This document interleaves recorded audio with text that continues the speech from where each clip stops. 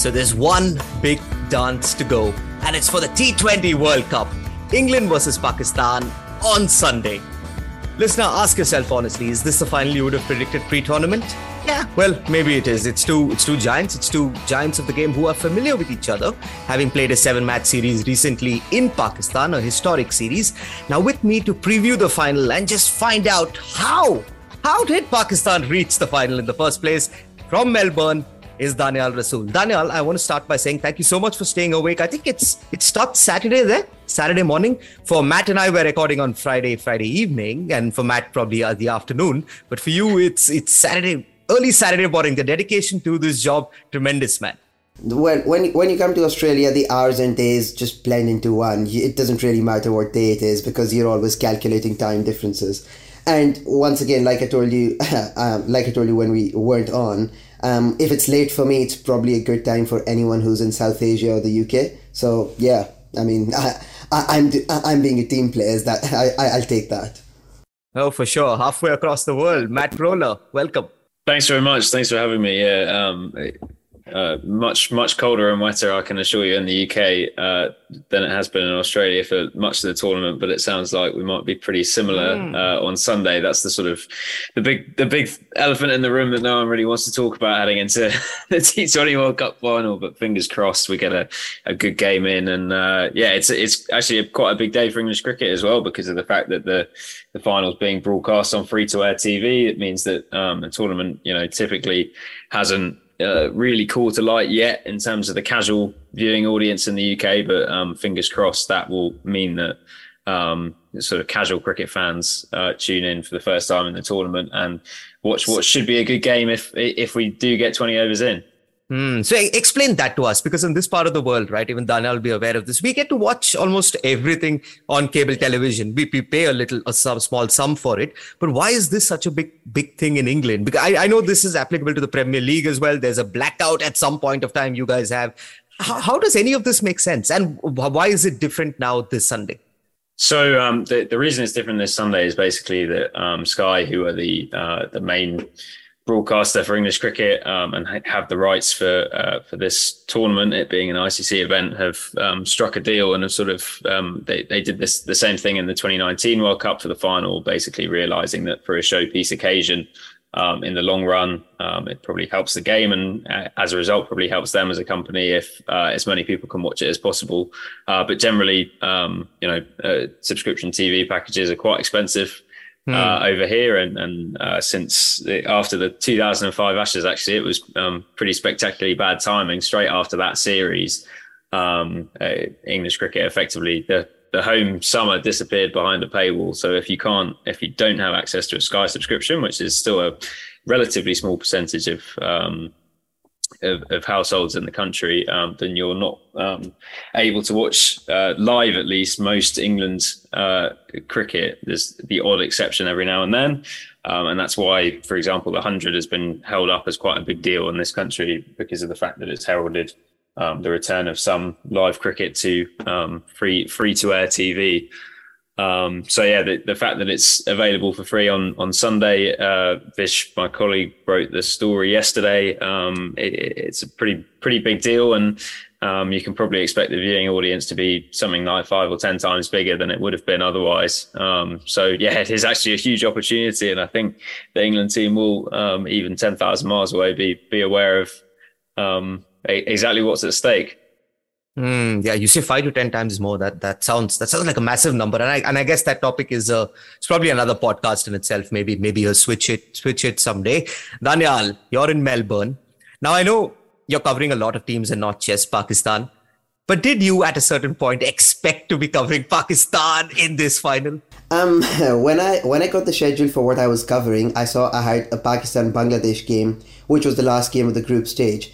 And when you see Pakistan lose to India and then lose to Zimbabwe, you think, okay, well, this is a global event. I'm going to cover a lot of sides. I might sign off with Pakistan in the group stage, but then that's about it. And then I remember in Adelaide, because I was told I'd remain in Adelaide until the final. I had to get up early because that was the earliest start of the tournament. Netherlands, South Africa. I wasn't particularly pleased about getting to the ground early. And then as I watched as I watched the way that first innings went, the way the Netherlands played, and then South Africa, the moment they got out, once again struggling against the left-handers, the left-arm pace bowlers, and the way the South African innings was shaping up, I just began to think, I'm going to have to get down to Sydney, won't I? And from then on, it's just been a blur, one of those things where every tournament you see Pakistani fans talking about 1992 and those parallels. I'd stopped taking them seriously by the time they lost to Zimbabwe because there's too much to do. But then, ever since then, it's just one of those roller coasters. It's just been a blur. Pakistan seemed to catch fire at certain stages in certain tournaments. And this seems to very much be one of those that's going to add to the folklore. It's basically this sort of tournament that just burnishes a legend that carries on, goes through to another generation. And that's basically Pakistan's tournament this time around. And we'll probably come on to it. But yeah, now with Pakistan, England at the MCG, the parallels with 92 will only continue to grow.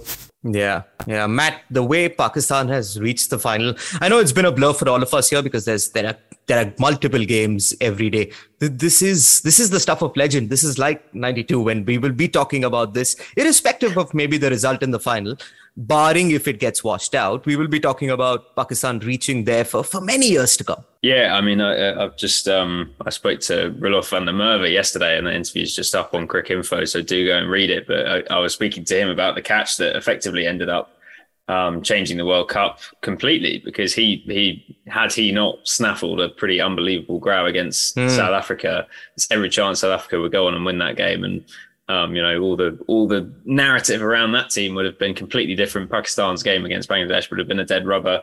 And the World Cup would look extremely different. But I remember, Danielle and I were both in Pakistan during the England series in September to October. And I remember a press conference, I have pretty limited Urdu, but sort of got a translation as to what exactly what had happened afterwards, where Saqlain Mushtaq, the coach, sort of sat there navel gazing for about 10 minutes, because I think there were two back-to-back games on consecutive days. Pakistan had won the first one and lost the second, and the Pakistani media was sort of asking how can they be so good one day and so poor the next day. And he sat there sort of very calmly and basically said, whatever will be. We can control some things, but the results we can't always control. You just have to trust the process. It's all going to be okay. And everyone sort of derided him at the time and said, what's he talking about? But as it's turned out, it definitely feels like there has been that sort of overarching narrative, and just the sort of, things have fallen into place for Pakistan. But that said, that maybe does detract from, they lost two very close games right at the start of the tournament. But since then, the bowling attack in particular has been brilliant since they changed the balance of the side. And, the way they performed against New Zealand in the semi-final, I think a lot of the focus after the first innings was on how well New Zealand had sort of run between the wickets, but the fact that Pakistan's bowlers conceded as few boundaries as they did across that game was transformative, and meant that they set up what ended up being a bit of a cakewalk in the chase through to the final. And I think it feels to me at least like the game will be won and lost on Pakistan's bowling attack versus England's batting, because I think those are the respective strengths. And when England were in Pakistan, they didn't have Butler and Livingston, but or Stokes for that matter. But Pakistan didn't have Shaheen Afridi, Naseem Shah only played one game in that series. So both teams will sort of strengthen the things that were already quite strong from that series. And that to me feels like, the key thing on Sunday. Yeah, Daniel, about that semi-final, it felt like the perfect Pakistan template for a T20 game. The opposition bats, you have that target, which Babar and Rizwan are going to chase it 8 times out of 9. Yeah, I mean, let's remember that that's not a template that Pakistan would have chosen if they'd won the toss, because that's not how you're supposed to play cricket in Australia, apparently, on the evidence of the way this T20 World Cup has gone. I mean, the first thing to say is winning the toss hasn't necessarily been a guarantee of victory. I think, at the SCG especially, I think other than one game, every game has been lost by the side that won the toss. But batting first clearly offered what looked like a significant statistical advantage. But the other thing is, in terms of what Pakistan do and all the numbers around Pakistan's approach to T20 cricket in the last 2 years, they are geared towards chasing. And the numbers are so overwhelming in that sense that it almost sometimes feels like it doesn't really matter what the conditions at that is what Pakistan should do, because on a good day, that's the most reliable way for them to win T20 matches.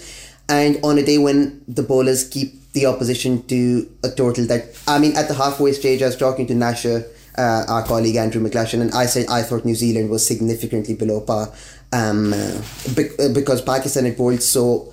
I thought Pakistan had bowled so supremely well that New Zealand, that pitch, that it was deceptive to think that 150, 155 was anywhere close to par at that point. And remember, of course, that in terms of discipline too, I think Pakistan gave away no balls, no wides in that innings either. New Zealand were basically feeding off scraps, I thought, most of that innings. New Zealand, for example, New Zealand hit 10 boundaries, 10 fours in the entire innings. Rizwan and Babar, when they were on song, they hit 9 fours in the power play alone. So when that sort of thing happens and Rizwan and Babar click, it's very much an open question as to whether that's a sustainable way of playing or whether indeed any side should play this way, given the way T20 cricket seems to be going now. But for Pakistan, when that happens, it seems like there's nothing that will work quite as magically almost as Rizwan and Babar in full flow will. And that's the one thing that Pakistan almost have to rely on, because... How important was it for Rizwan to get runs? I mean, it was important for both Babar and Rizwan to get runs. That's something that Matthew Hayden had alluded to as well. But then it almost at times feels like if one of those two isn't getting runs, then the partnership kind of falls apart. Haris, of course, had sort of proved the counter to that in the way that he came in. We'll talk about him as well. But Rizwan, for example, I think Rizwan, for every player that had faced 100 T20 balls in this World Cup, he had the lowest strike rate at that point.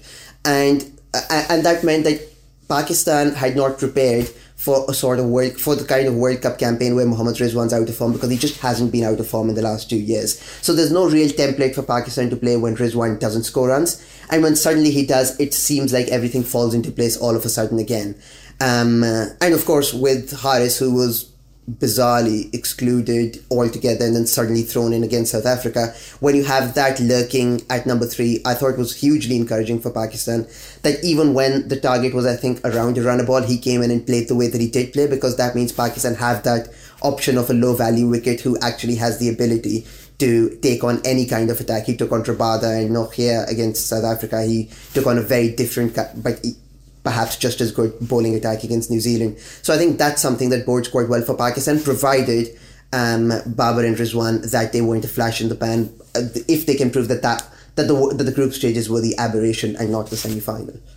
Yeah, you mentioned bizarre though. I want to ask you about that, because from the outside, I know it's easy in hindsight to say that Haris should have played. Was that the thinking from the start? Not necessarily, to be honest, because everyone who watches the PSL knows the kind of player he is and how big he can go. But then when on the few occasions that he'd been given an opportunity, he got out in ways that look bad if you haven't got a few runs to back it up before that. So for example, against the West Indies, he played a couple of rash shots. I think he scored 6, 8 and 0. Against England, I thought he should have been given more chances. He only played in one game. He scored 8 of 8, 1 6, 5 dot, 4 dot balls, I think.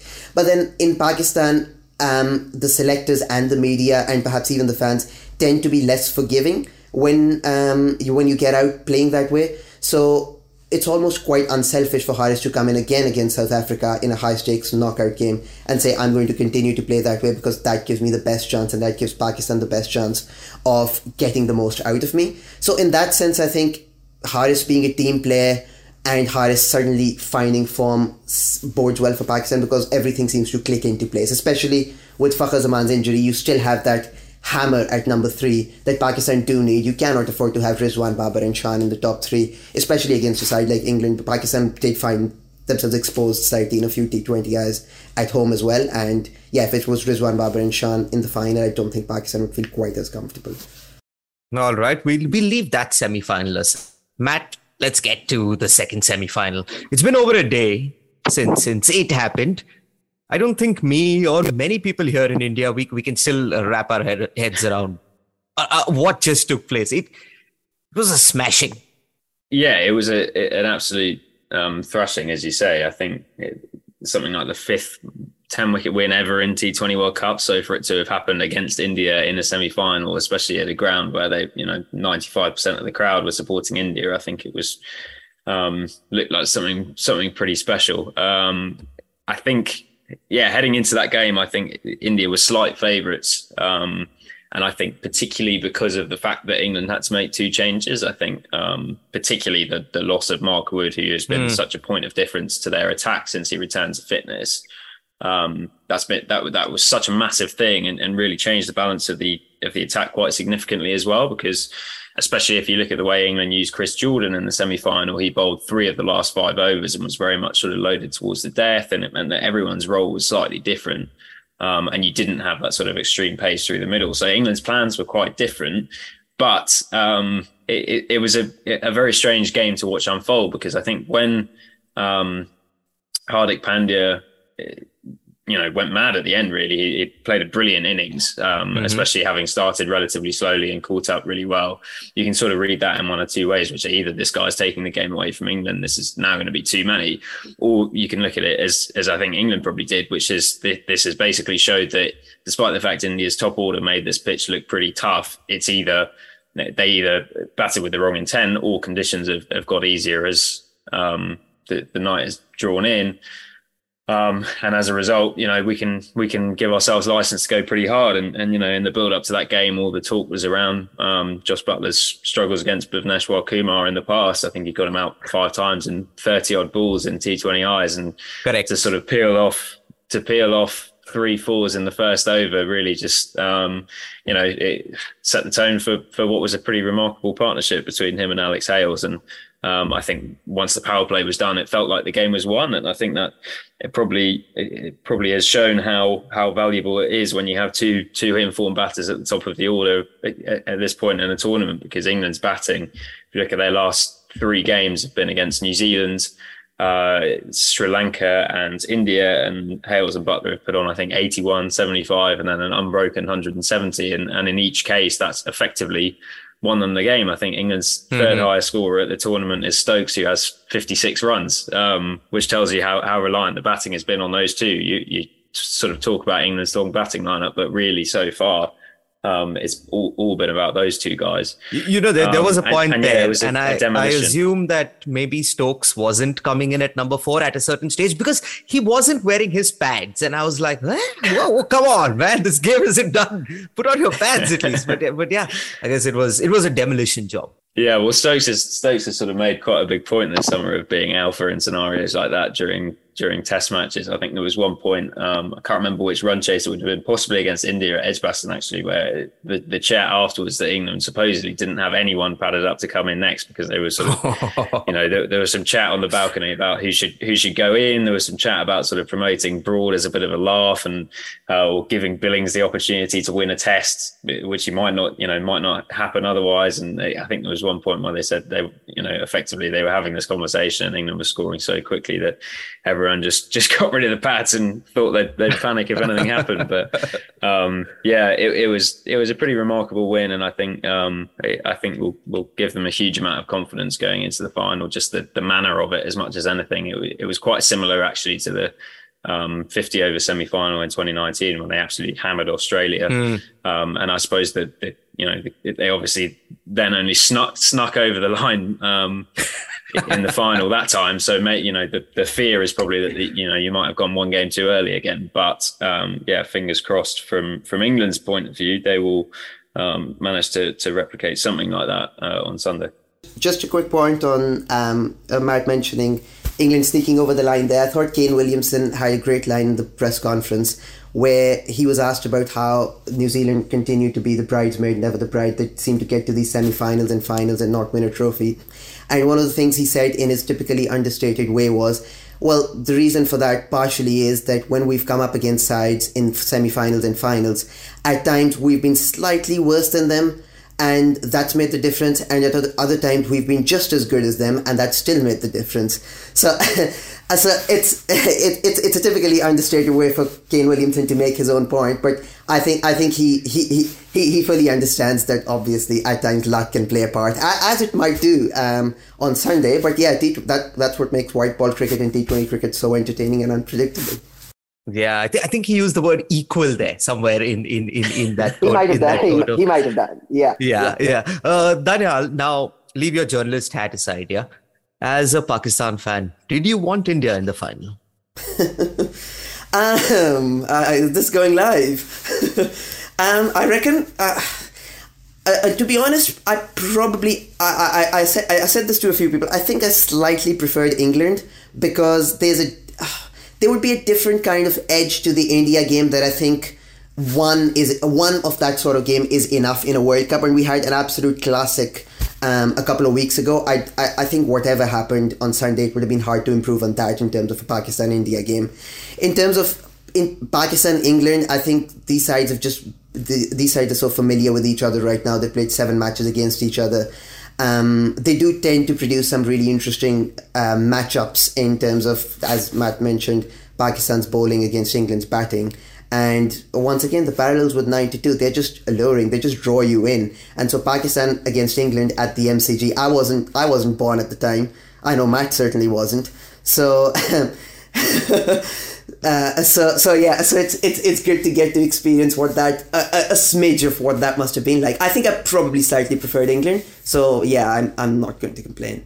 Yeah. So you spoke about the 7-match series, Matt Roller. You were in Pakistan for the 7-match series. Is there something that we can draw from that series looking ahead to the final? Is there something that teams themselves will draw from that series? Obviously, some of the big guns weren't there, but there are other players who are in the 11, someone like an Alex Hales, for example. Maybe Pakistan knows something about him that others don't. And he's played the PSL so often that he's not unfamiliar to the side.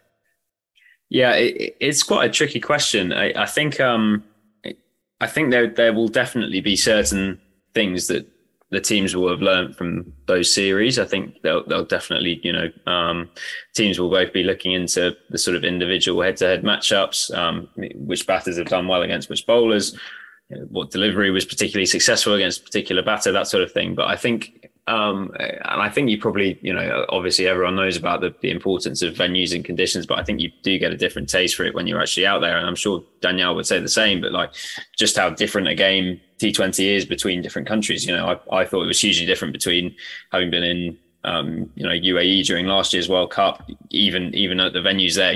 A game in Sharjah is a completely different game from one in Abu Dhabi, just because the grounds are so different, the strips play so differently. And I think, looking at what the pitches were for most of that series in Karachi and Lahore, they were pretty low, pretty skiddy.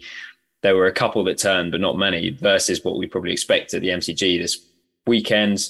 You've got huge square boundaries, slightly shorter straight boundaries, but still pretty long. And generally, it's a pitch associated with pace and bounce. So I think there will be a significant difference, and I think teams will be wary of reading too much into specific things that have happened in the past. But clearly, in terms of teams and players knowing each other's strengths and weaknesses, it's not like there are going to be too many wildcards out there. One thing I would add on that is firstly, as mentioned, a couple of the big guys haven't actually played against or faced each other that much. So I think Harris and Shaheen have both bowled less than 2 overs worth of balls to Jos Buttler in T20 cricket, which is really interesting, I thought. And I'm sure Shaheen versus Buttler in the first over, whether it's the first over of the game or the run chase, is going to be a pretty remarkable thing to witness. And then also, obviously, a couple of guys in the Pakistan team have sort of come in relatively late. So Naseem only played 1 game in that England series. I think was sort of illness and missed out because of that. And Mohammad Harris has obviously only just come into the team, so I think has only played England once as well. So there will still be a few wildcards, despite the fact that they've come up against each other quite as often as they have. There are a few injury concerns though with England.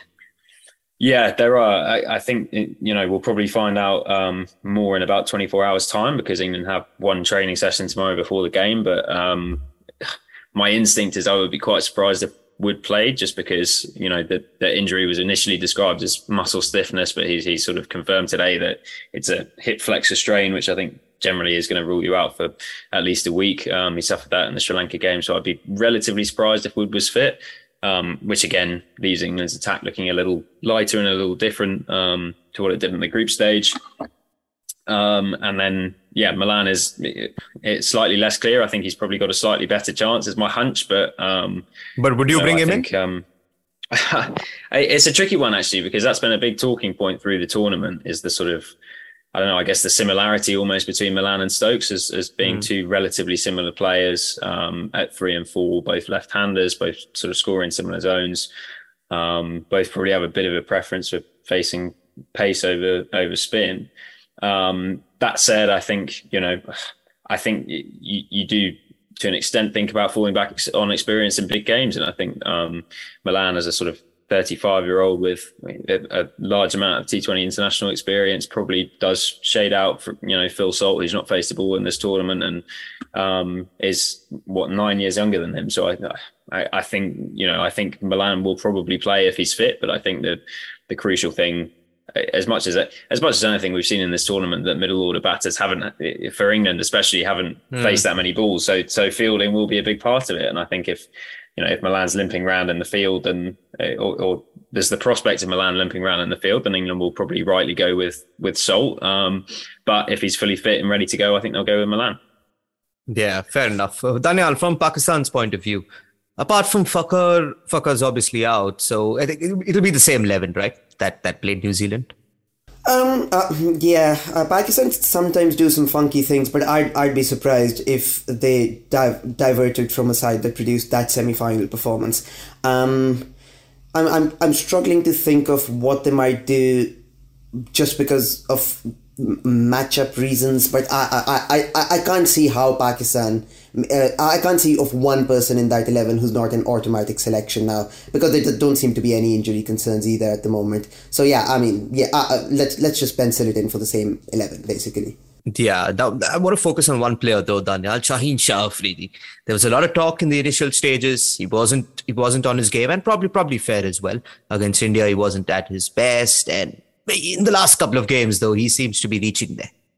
I think he's been very candid about the journey that he's taken over the last 2 or 3 weeks. So I think after the Bangladesh game, he's very open, very frank when he said, I wasn't fully fit when I was selected for this World Cup. I wasn't even fully fit when I played the first couple of games, but I couldn't say no to playing representing Pakistan at a World Cup. It's just one of those things where a player, especially from South Asia, will feel that a World Cup is the be-all and end-all. It defines their career. They have to play as many as possible. But then he says he feels like he's begun to understand his body after the injury better. He thinks his pace has begun to come up. I think Gaurav is going to send over a few stats around his pace numbers, but anecdotally, it seems like his pace has gone up. His ability to move the ball, which really was non-existent against India, is once again seems to be in evidence, although conditions play a huge part in that. He's now taking wickets in the first over. So all those things suggest that while maybe there's still a good chance that at some point his body might break down, but right now, at least for this particular moment in time, we seem to have Shaheen back to the sort of form that Pakistan need to be able to win these kinds of big tournaments. If he has the pace, if he finds that early swing that he tends to find so often, then I think once again he could be a real point of difference in that side, especially if he's up against Josh Butler and Alex Hales in that first over, or maybe the first and third over. All right. So before we get in each of your predictions and maybe a word on Daniel, how the entire 3 weeks has been. You've been in Melbourne. You and I think Sid Monga have travelled there along with Andrew McGlashan and Alex Malcolm, who are already in Australia. How has the tournament been? Because we were initially in the planning stages of this podcast. We had 1 week where we were like, we are going to do it, and our theme would be, it's the best T20 World Cup ever. That is probably recency bias, but you being there, how has the entire experience been? I mean, Melbourne has been abysmal, let's be honest. The only time I was in Melbourne, I missed the Pakistan-India game, and I was there for England-Ireland, which had to be decided by Darkus Lewis, the 2 Afghanistan games washed out without a ball being bowled, and England-Australia, which was never played. So forgive me if my views on Melbourne are less generous than someone who spent more than all of 4 days here. Other than that, now that we have obviously potentially rain forecast for the final, my impressions of Melbourne aren't going to improve anytime soon. But the World Cup overall, if you leave that aside, I think it's been quite sensational. I mean, being too close to it, sometimes, as you said, there can be bias, there can be recency bias. But I think the sheer amount of games that have been closed, the amount of mismatches has been kept to a minimum. The teams that have come through the first round have challenged in the Super 12. I think other than Afghanistan, and we all know Afghanistan's quality, other than Afghanistan, every single team has at least won a game. And at the same time, Afghanistan-Australia was one of the best atmospheres I think I've covered at this World Cup. So it has had a lot going for it.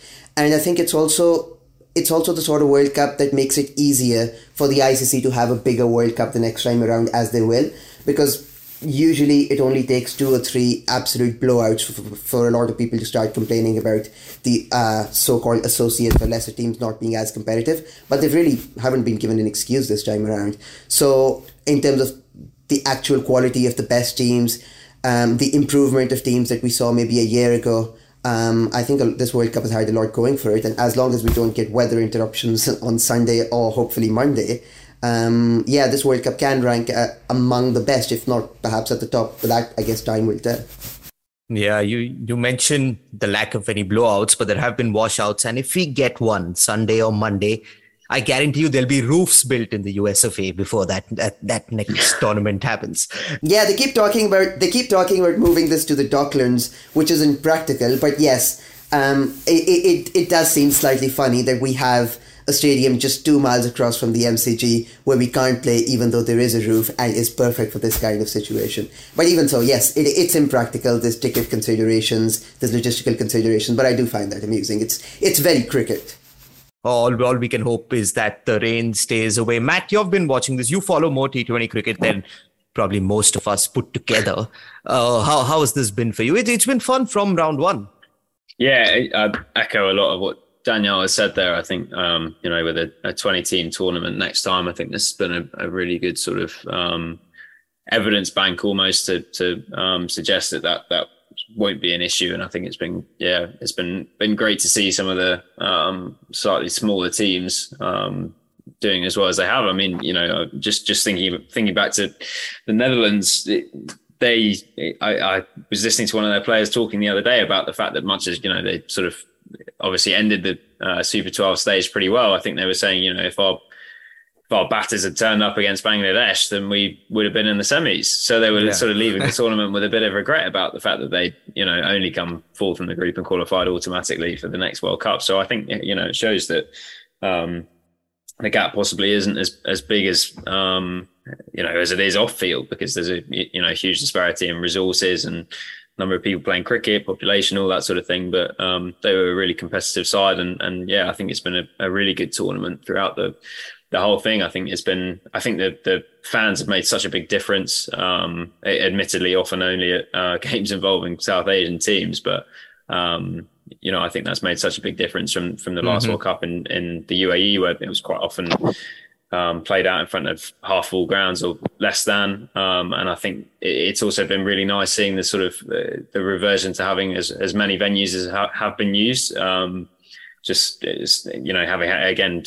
had 3 venues last time in the UAE, it's been really nice sort of seeing how teams have planned differently and adapted differently to different venues, and just to sort of get a bit of a flavour from the ground as to what each venue's been like, the crowds, the cities themselves, and I think actually crucially as well, there's not been a runaway leader almost in terms of a team that's been rolling absolutely everyone. Like the fact that I think every team lost a game. Yeah. Looking the good old days, right, Matt, when South Africa were the only undefeated side at one point. I thought this is their year at that point. Seems a long time ago, but I think it's only about 8 days or something like that. But I think you have sliding doors moments for both England and Pakistan. If England had played Australia at the MCG and lost, that was that. If Pakistan had, if South Africa had got home in what should have been a slightly easier chase than they made it against the Netherlands, then Pakistan were out. So I think it's been really good competitive cricket. And I think it's been so good as well seeing, we quite often see bilateral T20I series these days with sort of half strength teams and, some franchise competitions, particularly in the COVID years when it was behind closed doors, and you sort of, much as I love T20 cricket, you sort of wonder what it all means. But I think at this tournament, teams at full strength really going at it, really meaning a lot to everyone. And the sort of, the cricket's eternal battle for context. You don't really have any issues with that at a World Cup. It's everyone knows exactly what they're there for, and it's to reach that final on Sunday, which I'm really looking forward to. All right, so a repeat of 1992. That was the ODI World Cup final. This is the T20 World Cup final. Predictions, guys. Danial, we'll start with you. Pakistan's momentum at the moment reminds me of the 2017 Champions Trophy more so than 1992, and I just can't help cast my mind back to that semi-final against England in Cardiff, where they delivered, especially at the death, one of the best bowling performances I think I've ever seen from a Pakistan team, or perhaps any side. If they can bring that level of performance, I think Pakistan's bowling at their best just about shades England's batting at their best. It's very, very subjective, but I think that's probably true, and so that makes me lean slightly towards Pakistan, assuming both sides bring their A game, which I hope they do. Matt Roller, you can't say rain. If I can't say rain, then I'll say Pakistan. I think we'll get Shaheen will clean someone up early on, knock someone over, and then Haris Rauf will take over at his adopted home ground, and Pakistan will knock it off. No wickets down. Rizwan Babar cruise through, lift the trophy, and Zach Clayton will sit there and say, "I told you guys. You just have to trust the process." Kudrat ka nizam, as they say in South Asia. Exactly. Perfect. That's a lovely way to end this episode of Stump Mike. Danial, Matt, you'll have a nervy 24 plus hours to go. We're still a day away from the final.